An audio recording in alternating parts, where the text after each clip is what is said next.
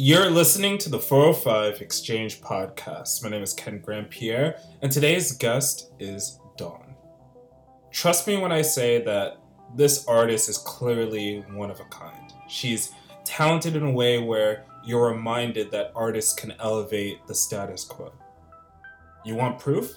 Well, listen to her latest album, New Breed. It's one of the most ambitious releases to come out of 2019, and yet it's also a deeply personal piece of work. She found herself back in her hometown of New Orleans, where inspiration was found in every corner, and it's truly paid off. But how does her music sound? What genre is she? Truth be told, the only way to describe her music is futuristic. Her music literally sounds like it's out of this world. And on this episode, we go into how this all came to be. This is the 405 Exchange with Dawn. Enjoy.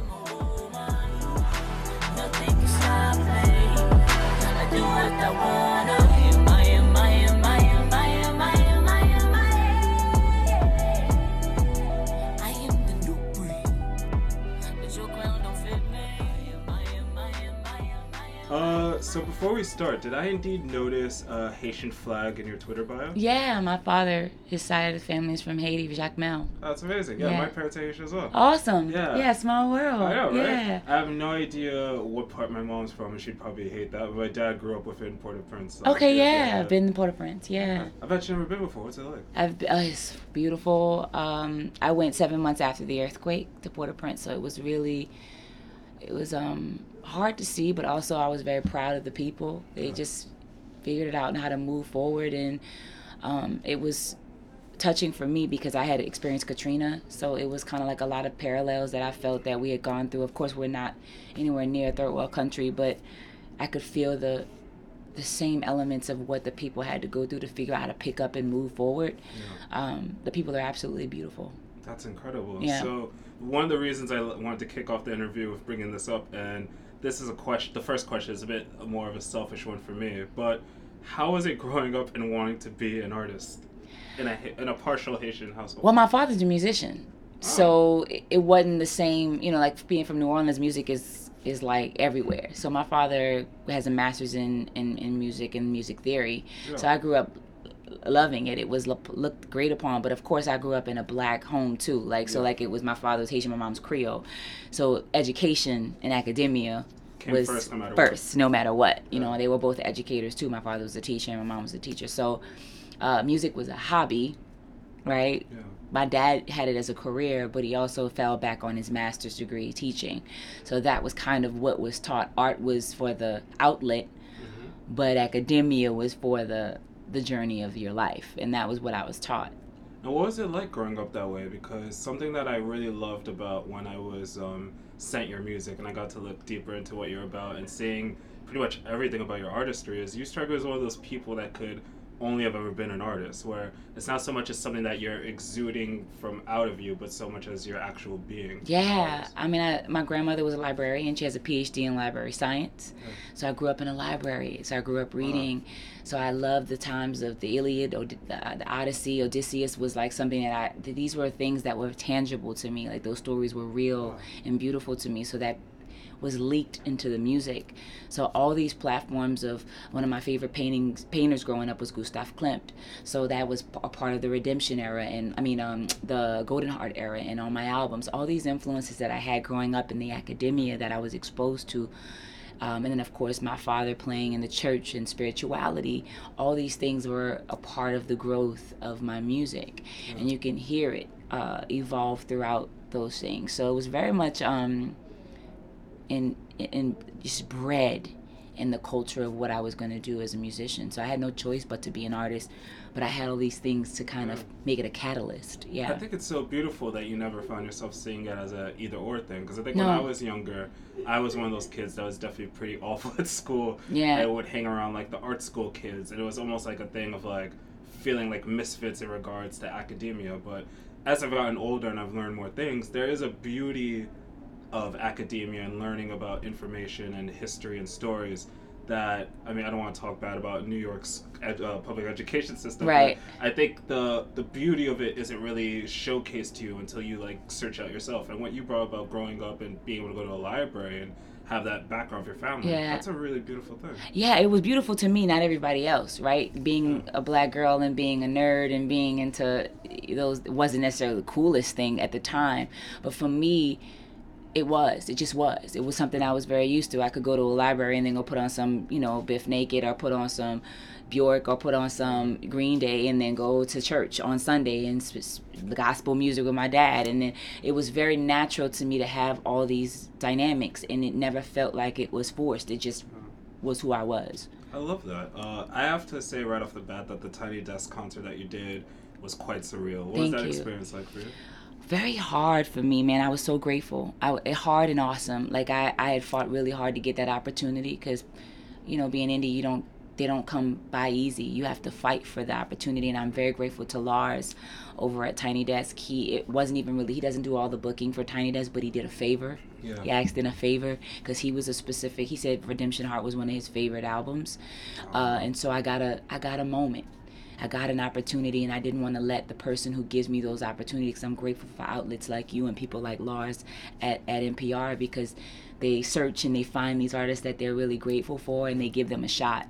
He gave me a shot, and I didn't want to let him down. So I spent my little pennies and got together and made sure my band I flew us all, no label, budget all on my own, and we flew there and we gave a show.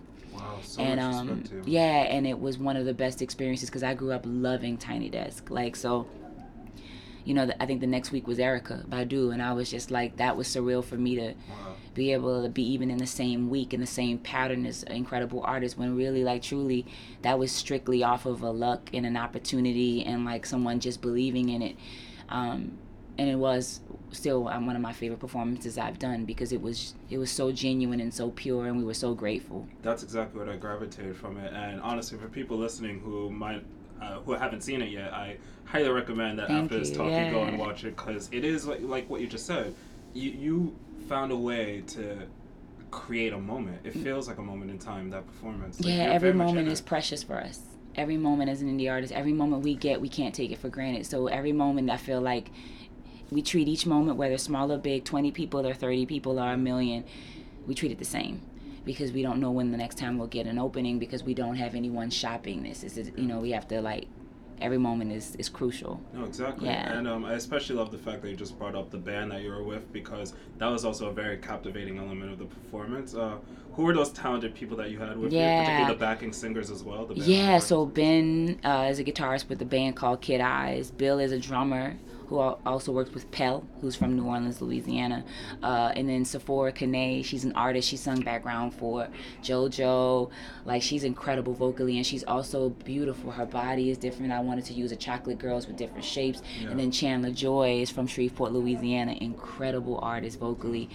They're all indie artists. They're all artists of their own right. And I asked them to come from their own pockets and to be seen. Every time I do something, I want to give platforms for other indie artists to shine. So instead of taking people and just doing it randomly, I specifically pick indie artists to give them opportunities to put their art out there with me. Yeah, and it works. I mean, it makes in general for a very holistic experience. Yeah. So when I was reading up on you, I noticed how important it was for you to have your music under no constraints and no boundaries, and that very much led me to be doubly excited to talk to you. You've described how you described this in the LA Times, I do have the quote here. You've described how your music is genreless, colorless, and genderless, and I'd love to hear you talk about that a bit more, because I found that really interesting. Well, genreless means I've always felt that it was okay to meld genres. I mean, black people, and especially soul music and blues, has been the root. African culture has been the root. The drum itself has been the root of most music genres all over. So all music right now is intertwined, but for some reason we have to put labels on it.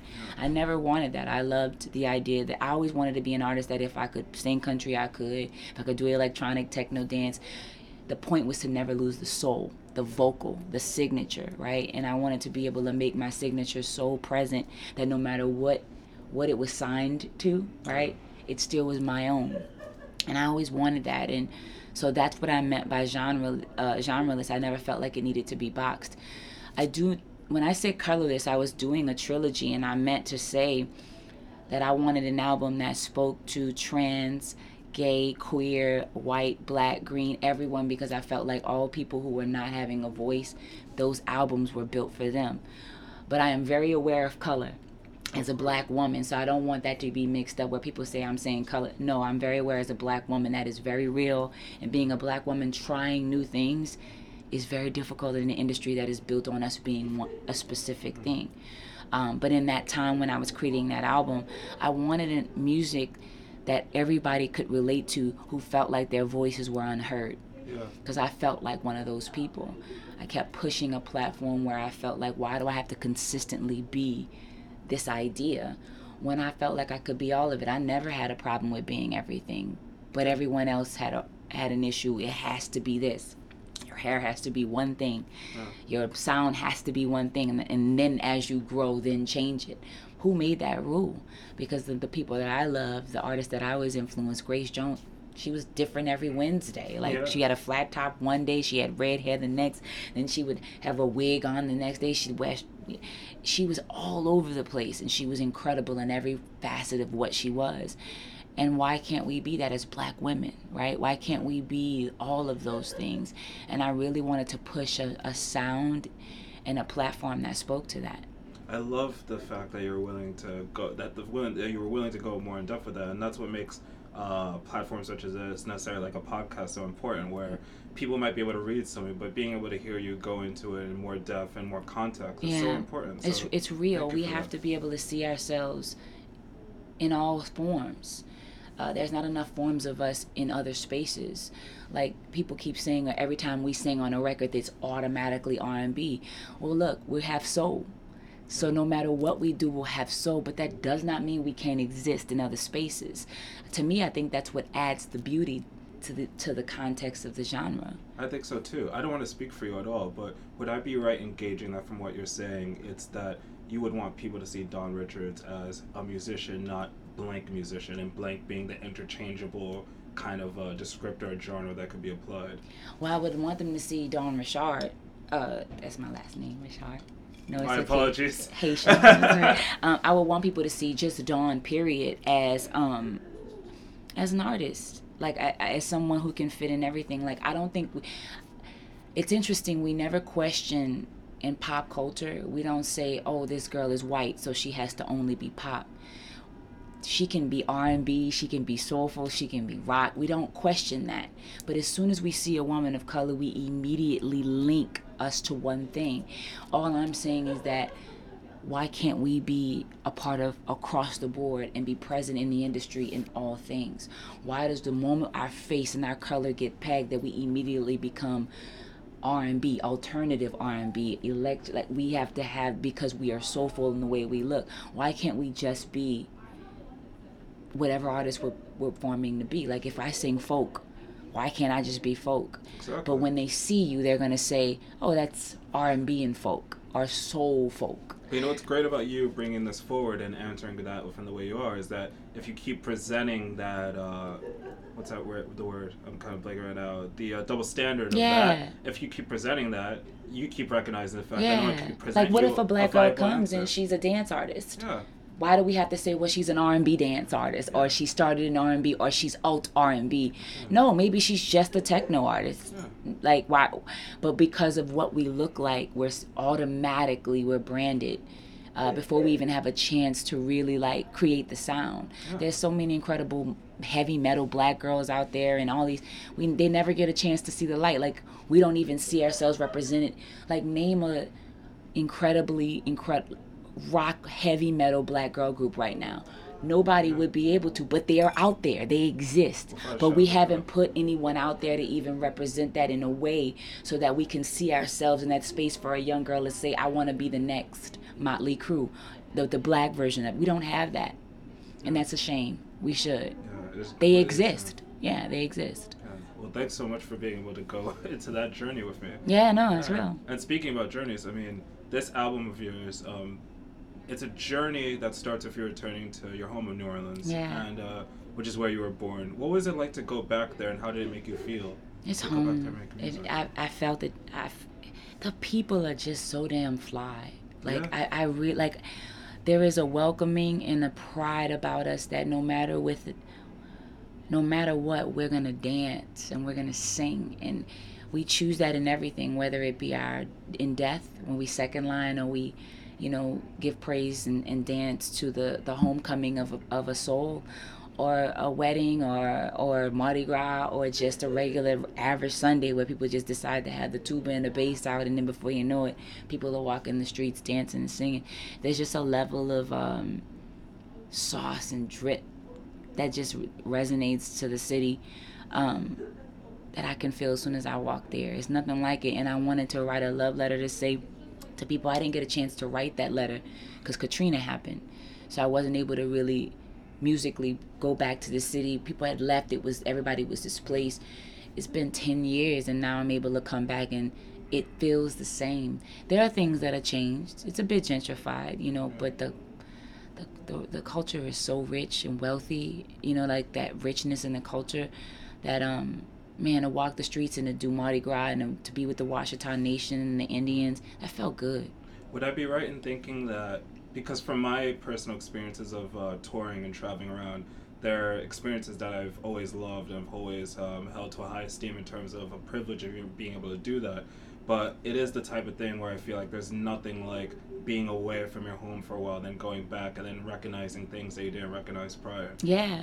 And I also, too, it's different when you get stripped of it, right? When you lose it, it's a whole different thing, too. Like, what happened with Katrina was devastating on a lot of different levels, from the government, the way they handled it, from the level of us realizing that we were a city that people didn't really fuck with like that. They didn't want to care to help us, you know what I mean?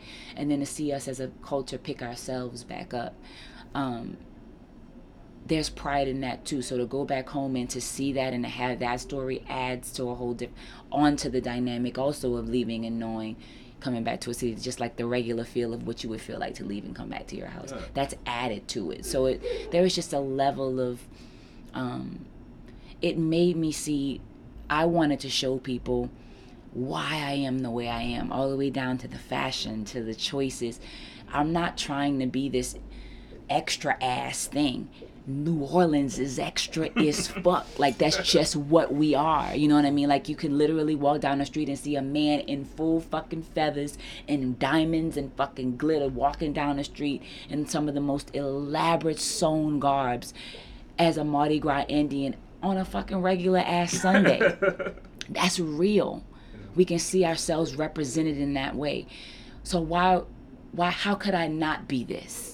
You know what I mean? And that's the story I was trying to tell in this New Breed, in this album. There's a cocky and a confidence that sits on us that money can't buy. It's pride and beauty of a black person, and I want black people to see themselves like this. And that was what this, especially black women. Yeah, I survived a lot of things, and it's only because I was built like this, and I am not the only one. The city kind of bleeds these type of people, you know? Yeah, absolutely. Yeah. I'm going to start asking you about music now, specific songs. Yeah. Honestly, it's hard to think of a recent track I've heard that's more poignant than Jealousy. Yeah. It's quite clear to me that this track was a massive accomplishment for you as a songwriter. What was it like, the experience of recording this? Because I feel like that was probably a very significant experience for you. Yeah, I freestyled that whole thing. Didn't write it down. Serious? I had gone through it. Thought about it. I heard the record, and it brought me back to the reality of, for the first time in my life, I felt jealousy for the first time. And I thought it was interesting because I'm pretty good about like not giving a shit about like other people and relationships. I'm very good about it, but this one was really serious. This relationship was really serious to me, and it made me realize I'm very New Orleans, right? So that New Orleans, like, because New Orleans women just a little different. Yeah. And I reacted the way that it was just like I told the story of what that would be from us, right? And it's a blatant, like, unapologetic, nasty ass letter, you know, that would be in modern time. And it was brilliant, and I loved all my flaws in that moment. And I wanted to put a queen from one of the tribes before it so that you could hear how she talked and the level of like how she saw herself, King Creole, uptown rude, how a woman and how she could look at it and say, you could never be me. I am, look at the pretty, pretty queen. That's how the native women of the tribes talk. Like, look the kings, look at the pretty, pretty king. And I wanted to make that introduction to say, that's how we see ourselves in relation. This bitch could never, in her mildest dream. And it's kind of this saucy, like arrogant ass take to it. But that's how some women approach a relationship when they feel that they are worthy of their partner. And that was the take on that. And I loved every second of it. It was all freestyle. Yeah. You know what? If there's anything I'm going to take away from this interview, it's that moment just now. The experience that I just had of watching you smiling so much. Yeah, because it's hilarious. Because it was ridiculous. It's like it's ridiculous, but it's funny because I love it. It's truth. It's me facing that truth that was happened. But I wanted to show people the way in which we do it. Like it's, we all have moments, but that moment was still in itself. I could feel myself wearing that crown. The levels of how we view ourselves as Black women, and the level of like how we see ourselves when we really truly love a Black man, and that level of, or a man, it doesn't mean he's Black or white, whatever, but how we love someone and the level of pride we have in our love of our partners, how Black women take that seriously, and that level of confidence we have that we know our love is like no other, right? And so that conversation that we have with that other person to let them know that. Yeah, that's very true. And can I just say that you also captured a very, very beautiful portrait of your city within the music video for that? Thank you. Like, I imagine that wasn't freestyled, like creating a video. It never is. But how close did the finished version of the video resonate with what you had envisioned? Because if everything felt so we knew exactly what we wanted to do. It was very intentional. I wanted to show the essence of our culture and make the woman, right, even seeing the airbrush paint, the mural of the girl with the gold teeth, that's all real. And I wanted people to see the beauty of chocolate, right, like this chocolate woman and the fierceness of her, and not looking at her jealousy as a weakness, but looking at it as a badge of confidence, right? And that was kind of the conversation. Was I wrong for the shit? Probably, but in the moment it's honest. But it was more about the pride, right, of the level of like, my love is no other love. Take this love and see how you will never be able to love the way I love. And that was the essence of it, the power of the love of a Black woman. I love that, and you totally captured that. Yeah. Another track I knew I needed to ask you about was Vultures and Wolves. Yeah. I can't hear a track like this without wondering how liberating must have been for you as the artist to get this out of you. Yeah. And to just put all your thoughts and your feelings out there. You've talked a little bit about that with Jealousy, but what was it like to do it in this track, which was in a very succinct and I would say even direct way? Yeah. Vultures and Wolves. It spoke to all the experiences I've had with men in this industry. All my bosses, and I've had a few different ones, whether they're managers, whether it was Puff, whether it was whoever, like PR, just different types of the levels of disrespect, sexual assault, my ex-boyfriends, like I've dealt with a lot of disrespectful men in my life. Thank God my father wasn't that. My father was brilliant, and I thought I held every man to the level of my father, and that was a mistake because none of them ever gave the same respect that he ever did.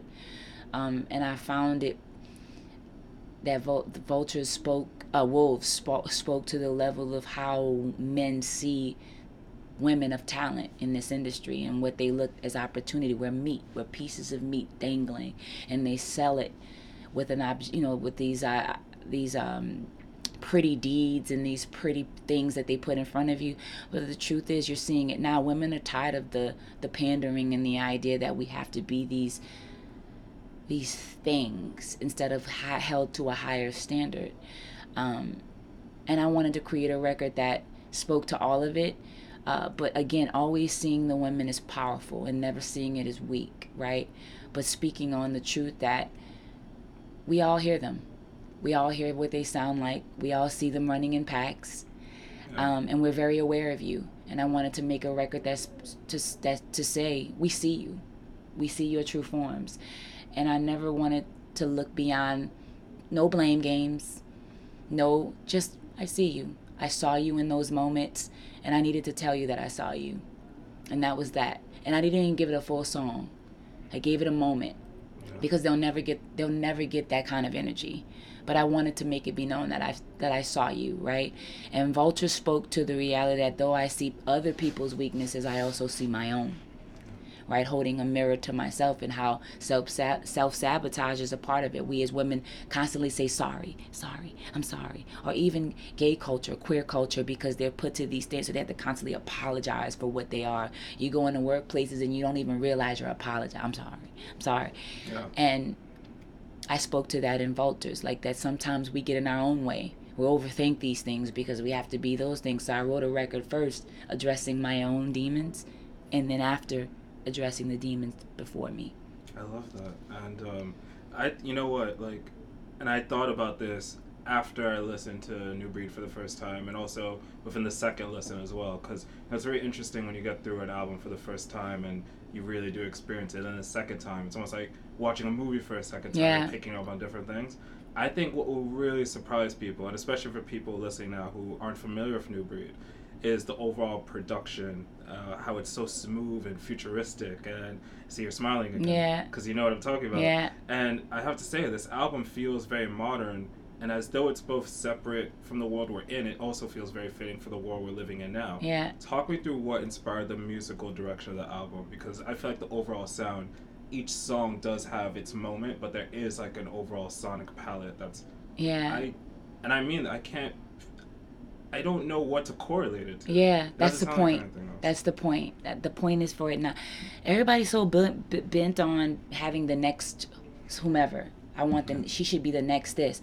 I didn't want to be that kind of artist. I wanted to be an artist that created my own sound, my own everything.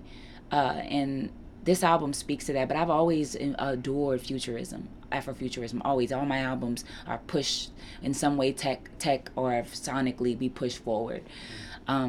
I want to show New Orleans not only just for its bounce culture and its rap culture, but also the possibilities of what we can be, right? Yeah. Musically. So taking elements of our past and then pushing it forward to the next thing, and showing like, not that we're also progressive. Yeah. And I did that with this. And the great thing is I mostly produced this with my friend Derek. He's incredible, D-Berg. Him and I did most of the album together, and this was the most I've ever produced. And I'm so proud of the fact that you hear the futurism in it, because that was the point. I'm always wanting to give a body of work that is you hear all the way through. I always want it to be cohesive. I never want you to listen to a song and not think you can't play that whole bad boy through. But I also wanted to make sure that people saw and heard the essence of New Orleans, the root of it, the funk, the blues. But I also wanted them to hear 2095, 3062 of where New Orleans is going to go, right? And the future of where we can take bounce culture. That's why New Breed, the song, has elements of bounce, but it isn't a bounce record. Yeah. It pushes it, right, to the next idea of where bounce could go, right? Shades takes funk, but it takes it to where it could go. It simplifies, takes a lot of the element of all the instruments in funk and takes pieces of moments of funk and then spreads it out, spans it out, so that it can have the breathing room to be spacious, which takes it to a future place. You're going to think I'm totally messing with you, but I swear I'm not. But there were moments I listened to this album where different textures and sounds came about, where my brain, and I'm familiar with like the different things that artists could do in studios, but like there were moments in this album where I was like, I don't know what instrument that was. That's the point. Do you like that? That's the point. Like knowing that people have a reaction like that? That's the point. Really cool. Yeah, well, that's the point. We're breaking up the sound so that you can see it visually. If you close your eyes, you can see it being taken apart.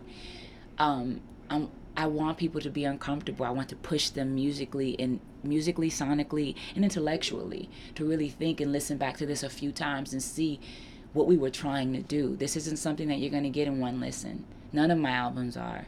But the point is for you to hear the story being told, because the lyrics are one thing, the melody is another, the production is a completely other thing. But it's all telling a tale, right? It's taking you somewhere. And the place I'm trying to take everyone is forward.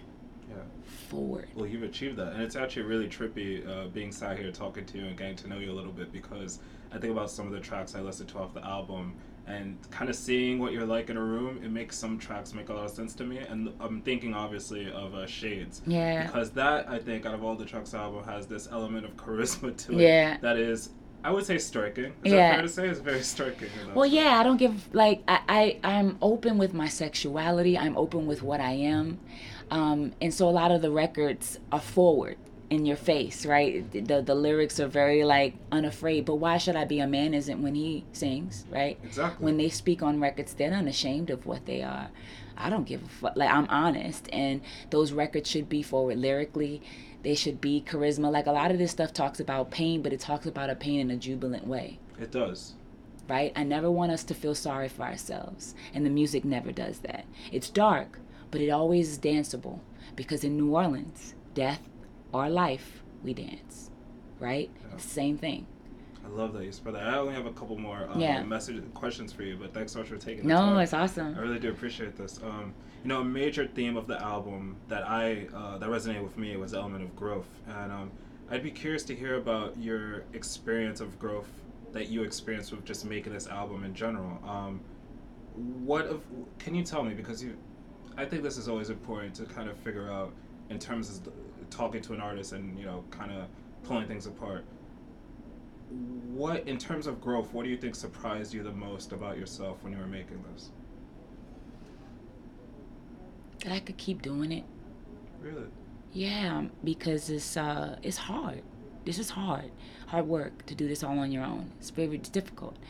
I shock myself daily that I'm able to even keep going, because there are days I'm financially just can't do this, like, because there literally is, I'm doing it all, like, so I'm always shocked that at the end product, the quality of the work is never compromised, because I feel like it should be sometimes, because I spend so much time on the business side of things that I don't get as much time as other artists get to build. Right? Most artists, they have team and they tell you, okay, all you have to do is rehearse. Like when I was in Danny Kane, all we had to do is hit the mark, right? We got the things planned, we got those opportunities. So we rehearse, and we make the art the best it can be. They get the shows and we go out there and we execute. I don't have the pleasure of doing that. I've got to book the shows, build the set, book the band, pay the band, make the outfits, build the outfits, and then I cannot compromise the art, because when people look, they expect you to be at the same level as your peers. Yeah. And so some days I worry, I always worry, like, will the art be compromised? Because I cannot have that happen. So I'm always shocked that the art is still beautiful at the end of it. And that is why I still keep going, because I haven't yet compromised the art. And that very much is the case with the album New Breed. I mean, do you even remember what it was like listening back to the album for the first time? I was afraid New Breed wouldn't be as incredible as my trilogies, because my trilogies were great to me. Yeah. And I was worried that because I had produced most of it, it wouldn't get the same feel, because it was completely different. Yeah. And I loved that fear. It made me feel alive. And every time I feel that fear, I'm like, I'm still here. Like like it's a pinch, right? It's like it makes me still feel grateful for the journey, because the moment you start feeling numb and desensitized to it all, it's the moment you should stop. I have to say, I really love your pride, your sense of pride within your art, because I'm sure you're familiar with it. It's interesting how common it is to talk to artists that almost don't allow themselves to feel a sense of pride of their work overtly. But the fact that you were able to say that... Because I work really hard. And the crazy part is, none of my works are where I would want them to be. None of them are, because, again, I had to compromise some of it to do the other stuff. Yeah. I haven't worked with big producers or incredibly awesome big writers, or I did that with DK and Dirty Money. I know what that looks like, and it's dope. You get the hit records and you got 16 people on a record and they make an incredible fucking record, right? I don't have that privilege, right? So imagine the levels of where I could be if I did, but I don't dwell on that, right? I have to figure it out. Just like I'm not the only one. There's thousands of artists like me who are trying to figure that shit out. So there is a pride there, because I know how hard I work to even be able to get here. And I'm not the only one. And so I have to have that level of pride, because if you don't love your shit, nobody else will. Yeah. You know what I mean? You're But I will be honest and say, I haven't even touched the surface of what I can do if I were able to spend half the amount of time I spent doing the other stuff as I did on my own art. Yeah. Before I let you go here, tell me, what does New Breed today say about who you are as an artist today?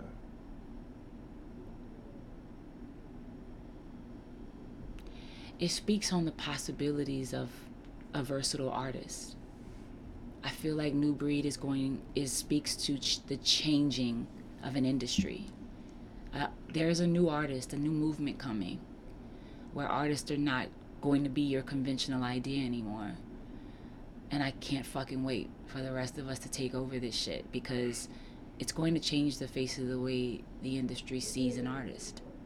And I hope I'm on the forefront of that. I definitely think you are. Dawn, thanks so much for taking time to chat. Thank you so much. Appreciate I you. honestly, not only can I wait for people to listen to your music, but I honestly can't wait for more people in the world to get the chance to talk to you. Thank you. This is a true pleasure. Thank you. I so appreciate much. it. Anytime, man. Yes, we did good. Yeah, we did.